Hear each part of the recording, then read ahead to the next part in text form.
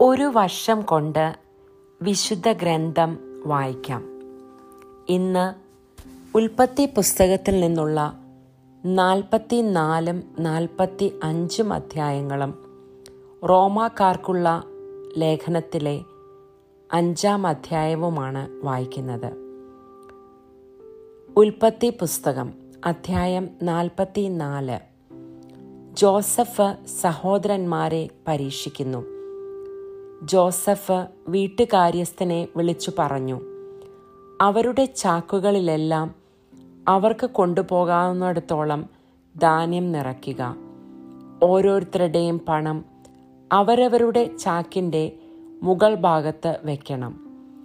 ഇളയവൻ്റെ ചാക്കിൻ്റെ മുകൾ ഭാഗത്ത് ധാന്യവിലയായ പണത്തിൻ്റെ കൂടെ എൻ്റെ വെള്ളിക്കപ്പും വയ്ക്കുക. അവൻ ജോസഫ് പറഞ്ഞതുപോലെ ചെയ്തു. നേരം പുലർന്നപ്പോൾ അവൻ അവരെ തങ്ങളുടെ കഴുതകളോടുകൂടി യാത്രയാക്കി. അവർ നഗരം വിട്ട് അധികം കഴിയും മുമ്പ് ജോസഫ് കാര്യസ്ഥനെ വിളിച്ചു പറഞ്ഞു, ഉടനെ അവരുടെ പുറകെ എത്തുക. അവരുടെ അടുത്തെത്തുമ്പോൾ അവരോട് പറയുക, നിങ്ങൾ നന്മയ്ക്ക് പകരം തിന്മ ചെയ്തത് എന്തുകൊണ്ട്? നിങ്ങൾ എൻ്റെ വെള്ളിക്കപ്പ് കട്ടെടുത്തത് എന്തിന്? ഇതിൽ നിന്നല്ലേ എൻ്റെ യജമാനൻ പാനം ചെയ്യുന്നത്? ഇതുപയോഗിച്ചല്ലേ അദ്ദേഹം പ്രവചനം നടത്തുന്നത്? നിങ്ങൾ ചെയ്തത് തെറ്റായിപ്പോയി. അവരുടെ ഒപ്പമെത്തിയപ്പോൾ അവൻ അവരോട് അപ്രകാരം തന്നെ പറഞ്ഞു. അവർ അവനോട് പറഞ്ഞു, യജമാനൻ എന്താണ് ഇങ്ങനെ സംസാരിക്കുന്നത്? അങ്ങയുടെ ദാസന്മാർ ഇത്തരമൊരു കാര്യം ഒരിക്കലും ചെയ്യാനിടയാകാതിരിക്കട്ടെ.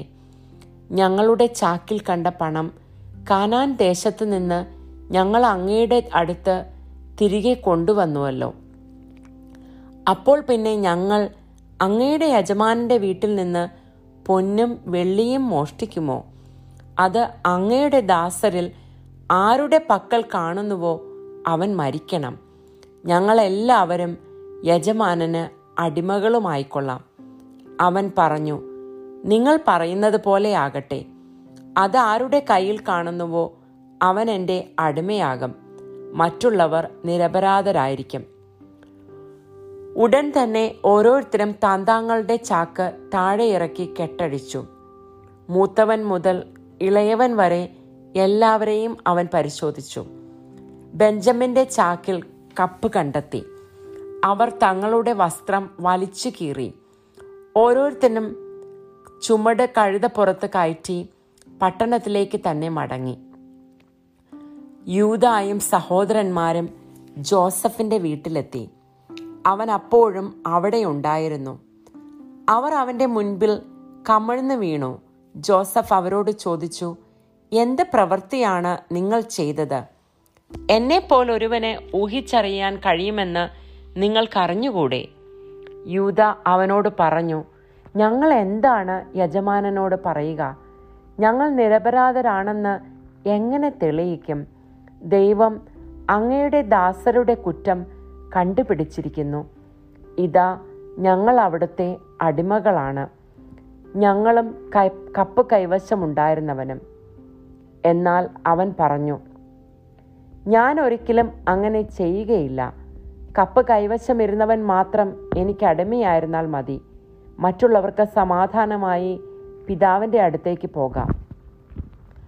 അപ്പോൾ യൂദ അവൻ്റെ അടുത്ത് ചെന്ന് പറഞ്ഞു, എൻ്റെ യജമാനനെ ഒരു വാക്കുകൂടി പറഞ്ഞുകൊള്ളട്ടെ.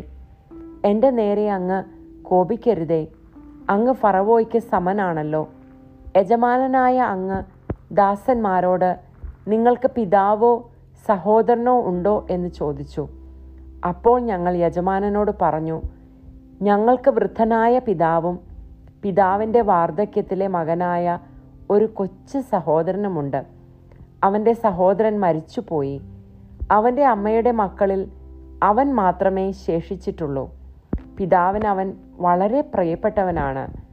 അപ്പോൾ അങ്ങയുടെ ദാസരോട് അവനെ എൻ്റെ അടുത്ത് കൂട്ടിക്കൊണ്ടുവരിക, എനിക്ക് അവനെ കാണണം എന്ന് പറഞ്ഞു. ഞങ്ങൾ അങ്ങയോട് ഉണർത്തിച്ചു, ബാലന് പിതാവിനെ വിട്ടുപോരാൻ വയ്യ, കാരണം അവൻ പോന്നാൽ പിതാവ് മരിച്ചു പോകും. നിങ്ങളുടെ സഹോദരൻ കൂടെ വരുന്നില്ലെങ്കിൽ നിങ്ങൾ ഇനി എന്നെ കാണുകയില്ല എന്ന് അങ്ങ് പറഞ്ഞു. അങ്ങയുടെ ദാസനായ ഞങ്ങളുടെ പിതാവിൻ്റെ അടുത്തെത്തിയപ്പോൾ അങ്ങ് പറഞ്ഞതെല്ലാം ഞങ്ങൾ അവനെ അറിയിച്ചു. പിതാവ് ഞങ്ങളോട് വീണ്ടും പോയി കുറേ ധാന്യം കൂടി വാങ്ങിക്കൊണ്ടുവരുവാൻ ആവശ്യപ്പെട്ടു. ഞങ്ങൾക്ക് പോകാൻ വയ്യ, എന്നാൽ ഇളയ സഹോദരനെ കൂടി അയക്കുന്ന പക്ഷം ഞങ്ങൾ പോകാം. ബാലൻ കൂടെയില്ലെങ്കിൽ ഞങ്ങൾക്ക് അവനെ കാണാൻ സാധിക്കയില്ല എന്ന് ഞങ്ങൾ പിതാവിനോട് പറഞ്ഞു. അപ്പോൾ അങ്ങയുടെ ദാസനായ ഞങ്ങളുടെ പിതാവ് പറഞ്ഞു, എൻ്റെ ഭാര്യ 2 പുത്രന്മാരെ എനിക്ക് നൽകിയെന്ന് നിങ്ങൾക്കറിയാമല്ലോ. ഒരുവൻ എന്നെ വിട്ടുപോയി. അപ്പോൾ ഞാൻ പറഞ്ഞു, തീർച്ചയായും അവനെ വന്യമൃഗം കീറിക്കാണും. പിന്നെ അവനെ ഞാൻ കണ്ടിട്ടില്ല. ഇവനെയും കൊണ്ടുപോയിട്ട് ഇവൻ എന്തെങ്കിലും പിണഞ്ഞാൽ വൃദ്ധനായ എന്നെ ദുഃഖത്തോടെ നിങ്ങൾ പാതാളത്തിൽ ആഴ്ത്തുകയായിരിക്കും ചെയ്യുക. അവൻ്റെ ജീവൻ ബാലന്റെ ജീവനുമായി ബന്ധിക്കപ്പെട്ടിരിക്കുന്നത് കൊണ്ട് ഞാൻ അവനെ കൂടാതെ പിതാവിൻ്റെ അടുത്ത് ചെന്നാൽ ബാലനില്ലെന്ന് കാണുമ്പോൾ അവൻ മരിക്കും. വൃദ്ധനായ പിതാവിനെ ദുഃഖത്തോടെ ഞങ്ങൾ പാതാളത്തിൽ ആഴ്ത്തുകയായിരിക്കും ചെയ്യുക. കൂടാതെ ഞാൻ അവനെ അങ്ങയുടെ പക്കൽ തിരിച്ചെത്തിക്കുന്നില്ലെങ്കിൽ ജീവിതകാലം മുഴുവൻ ഞാൻ അങ്ങയുടെ സമക്ഷം കുറ്റക്കാരനായിരിക്കും എന്ന് പറഞ്ഞ് അങ്ങയുടെ ദാസനായ ഞാൻ ബാലനെക്കുറിച്ച് പിതാവിൻ്റെ മുൻപിൽ ഉത്തരവാദിത്തം ഏറ്റെടുക്കുകയും ചെയ്തിട്ടുണ്ട്. അതിനാൽ ബാലന് പകരം അങ്ങയുടെ അടിമയായി നിൽക്കാൻ എന്നെ അനുവദിക്കണമെന്ന് ഞാൻ അപേക്ഷിക്കുന്നു. ബാലൻ സഹോദരന്മാരുടെ കൂടെ തിരിച്ചു പോയിക്കൊള്ളട്ടെ. അവനെ കൂടാതെ ഞാൻ എങ്ങനെ പിതാവിൻ്റെ അടുത്ത് ചെല്ലും? അവന് സംഭവിക്കുന്ന ദുരന്തം ഞാൻ എങ്ങനെ സഹിക്കും? ഉൽപ്പത്തി പുസ്തകം അധ്യായം 45. ജോസഫ് തന്നെ വെളിപ്പെടുത്തുന്നു. തൻ്റെ അടുത്ത് നിന്നിരുന്ന ഈജിപ്തുകാരുടെ എല്ലാം മുൻപിൽ വികാരമടക്കാൻ ജോസഫിന് കഴിഞ്ഞില്ല. അവരെയെല്ലാം പുറത്താക്കാൻ അവൻ ആജ്ഞാപിച്ചു. അതിനാൽ ജോസഫ് സഹോദരന്മാർക്ക് തന്നെ വെളിപ്പെടുത്തിയപ്പോൾ മറ്റാരും അടുത്തുണ്ടായിരുന്നില്ല. അവൻ ഉറക്കെ കരഞ്ഞു. ഈജിപ്തുകാരും ഫറവോയുടെ വീട്ടുകാരും അത് കേട്ടു. ജോസഫ് സഹോദരന്മാരോട് പറഞ്ഞു, ഞാൻ ജോസഫാണ്. എൻ്റെ പിതാവ് ഇപ്പോഴും ജീവിച്ചിരിക്കുന്നുവോ? അവരാകെ സ്തംഭിച്ചുപോയി. അവർക്ക് സംസാരിക്കാൻ കഴിഞ്ഞില്ല. അവൻ അവരോട്, എൻ്റെ അടുത്തേക്ക് വരിക എന്ന് പറഞ്ഞു. അവർ അടുത്ത് ചെന്നപ്പോൾ അവൻ പറഞ്ഞു, നിങ്ങൾ ഈജിപ്തുകാർക്ക് വിറ്റ നിങ്ങളുടെ സഹോദരൻ ജോസഫാണ് ഞാൻ. എന്നെ ഇവിടെ വിറ്റതോർത്ത് നിങ്ങൾ വിഷമിക്കുകയോ വിഷാദിക്കുകയോ വേണ്ട. കാരണം ജീവൻ നിലനിർത്താൻ വേണ്ടി ദൈവമാണ് എന്നെ നിങ്ങൾക്ക് മുൻപേ ഇങ്ങോട്ടയച്ചത്.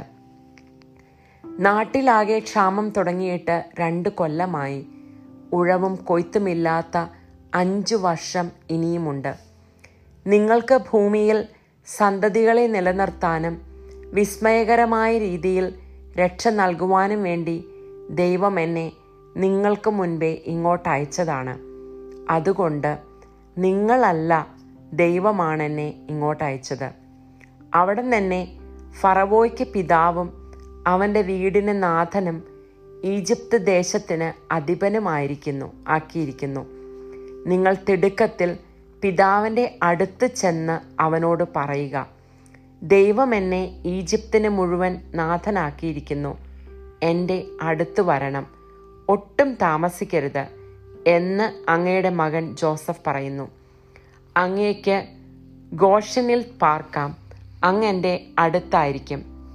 അങ്ങയോടൊപ്പം അങ്ങയുടെ മക്കളും മക്കളുടെ മക്കളും ആടുമാടുകളും അങ്ങേക്കുള്ള സകലതും. അവിടെ അങ്ങയെ ഞാൻ പോറ്റിക്കൊള്ളാം. ക്ഷാമം 5 കൊല്ലം കൂടി നീണ്ടു നിൽക്കും. അങ്ങും കുടുംബവും അങ്ങേക്കുള്ളവരും പട്ടിണിയിൽ അകപ്പെടാതിരിക്കും. ഞാനാണ് നിങ്ങളോട് സംസാരിക്കുന്നതെന്ന് നിങ്ങളും എൻ്റെ സഹോദരനായ ബെഞ്ചമിനും നേരിൽ കാണുന്നുണ്ടല്ലോ. ഈജിപ്തിലെ എൻ്റെ പ്രതാപത്തെപ്പറ്റിയും നിങ്ങൾ കണ്ടതിനെക്കുറിച്ചും പിതാവിനോട് പറയുക. വേഗം ചെന്ന് അവനെ കൂട്ടിക്കൊണ്ടു വരിക. ജോസഫ് ബെഞ്ചമിനെ കെട്ടിപ്പിടിച്ച് കരഞ്ഞു. ബെഞ്ചമിനും അവൻ്റെ തോളിൽ തല ചായ്ച്ചു കരഞ്ഞു. അവൻ തൻ്റെ സഹോദരന്മാരെല്ലാവരെയും ചുംബിക്കുകയും കെട്ടിപ്പിടിച്ച് കരയുകയും ചെയ്തു. അപ്പോൾ അവർ അവനോട് സംസാരിച്ചു. ജോസഫിൻ്റെ സഹോദരന്മാർ വന്നിട്ടുണ്ട് എന്ന വാർത്ത ഫറവോയുടെ വീട്ടിലെത്തിയപ്പോൾ ഫറവോയും ദാസന്മാരും സന്തോഷിച്ചു. ഫറവോ ജോസഫിനോട് പറഞ്ഞു, നിന്റെ സഹോദരന്മാരോട് ഇപ്രകാരം ചെയ്യുവാൻ പറയുക. മൃഗങ്ങളുടെ മേൽ ചുമട് കയറ്റി കാനാൻ ദേശത്ത് ചെന്ന് പിതാവിനെയും വീട്ടുകാരെയും കൂട്ടി എൻ്റെ അടുത്ത് വരിക. ഈജിപ്തിലെ ഏറ്റവും നല്ല ഭൂമി നിങ്ങൾക്ക് ഞാൻ തരാം. മണ്ണിൻ്റെ ഫലസമൃദ്ധി നിങ്ങൾക്ക് അനുഭവിക്കുകയും ചെയ്യാം. അവരോട് പറയുക, നിങ്ങളുടെ കുഞ്ഞുങ്ങൾക്കും ഭാര്യമാർക്കും വേണ്ടി ഈജിപ്തിൽ നിന്ന് രഥങ്ങൾ കൊണ്ടുപോകുക. നിങ്ങളുടെ പിതാവിനെ കൂട്ടിക്കൊണ്ടുവരിക. നിങ്ങളുടെ വസ്തുവകകളെപ്പറ്റി ഉത്കണ്ഠ വേണ്ട. ഈജിപ്തിലെ ഏറ്റവും നല്ലതൊക്കെ നിങ്ങളുടേതായിരിക്കും. ഇസ്രായേലിലെ മക്കൾ അങ്ങനെ ചെയ്തു. ഫറവോയുടെ കൽപ്പന അനുസരിച്ച് ജോസഫ് അവർക്ക് രഥങ്ങളും യാത്രയ്ക്ക് വേണ്ട വകകളും കൊടുത്തു. അവൻ അവർക്ക് ഓരോരുത്തർക്കും പുതിയ വസ്ത്രങ്ങൾ നൽകി. ബെഞ്ചമിൻ ആകട്ടെ 300 വെള്ളി നാണയവും 5 വസ്ത്രവും കൊടുത്തു. അവൻ 10 കഴുതകളുടെ പുറത്ത് ഈജിപ്തിലെ വിശിഷ്ട വസ്തുക്കളും 10 പെൺകഴുതകളുടെ പുറത്ത് ധാന്യവും അപ്പവും യാത്രയ്ക്ക് വേണ്ട വകകളും തൻ്റെ പിതാവിന് കൊടുത്തയച്ചു. അങ്ങനെ അവൻ സഹോദരന്മാരെ യാത്രയാക്കി. അവർ പുറപ്പെട്ടപ്പോൾ അവൻ പറഞ്ഞു, വഴിക്ക് വെച്ച് ശണ്ട കൂടരുത്. ഈജിപ്തിൽ നിന്ന് പുറപ്പെട്ട് അവർ കാനാൻ ദേശത്ത് തങ്ങളുടെ പിതാവായ യാക്കോബിൻ്റെ അടുത്തെത്തി. അവർ അവനോട് പറഞ്ഞു, ജോസഫ് ജീവിച്ചിരിക്കുന്നു. അവൻ ഈജിപ്ത് മുഴുവൻ്റെയും ഭരണാധികാരിയാണ്. അവൻ സ്തബ്ധനായിപ്പോയി. അവൻ അവരെ വിശ്വസിച്ചില്ല. എന്നാൽ ജോസഫ് പറഞ്ഞതൊക്കെ അവരിൽ നിന്ന് കേൾക്കുകയും തന്നെ കൊണ്ടുപോകുവാൻ ജോസഫ് അയച്ച രഥങ്ങൾ കാണുകയും ചെയ്തപ്പോൾ അവരുടെ പിതാവായ യാക്കോബിന് ഉന്മേഷം വീണ്ടു കിട്ടി. അവൻ പറഞ്ഞു, എനിക്ക് തൃപ്തിയായി. എൻ്റെ മകൻ ജോസഫ് ജീവിച്ചിരിക്കുന്നുണ്ട്. മരിക്കും മുമ്പ് ഞാൻ പോയി അവനെ കാണും.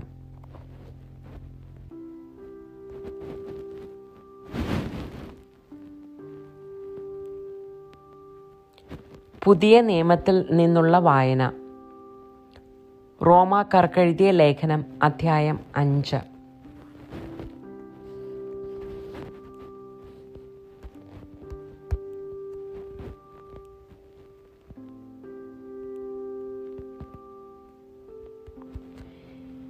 നീതീകരണത്തിൻ്റെ ഫലങ്ങൾ.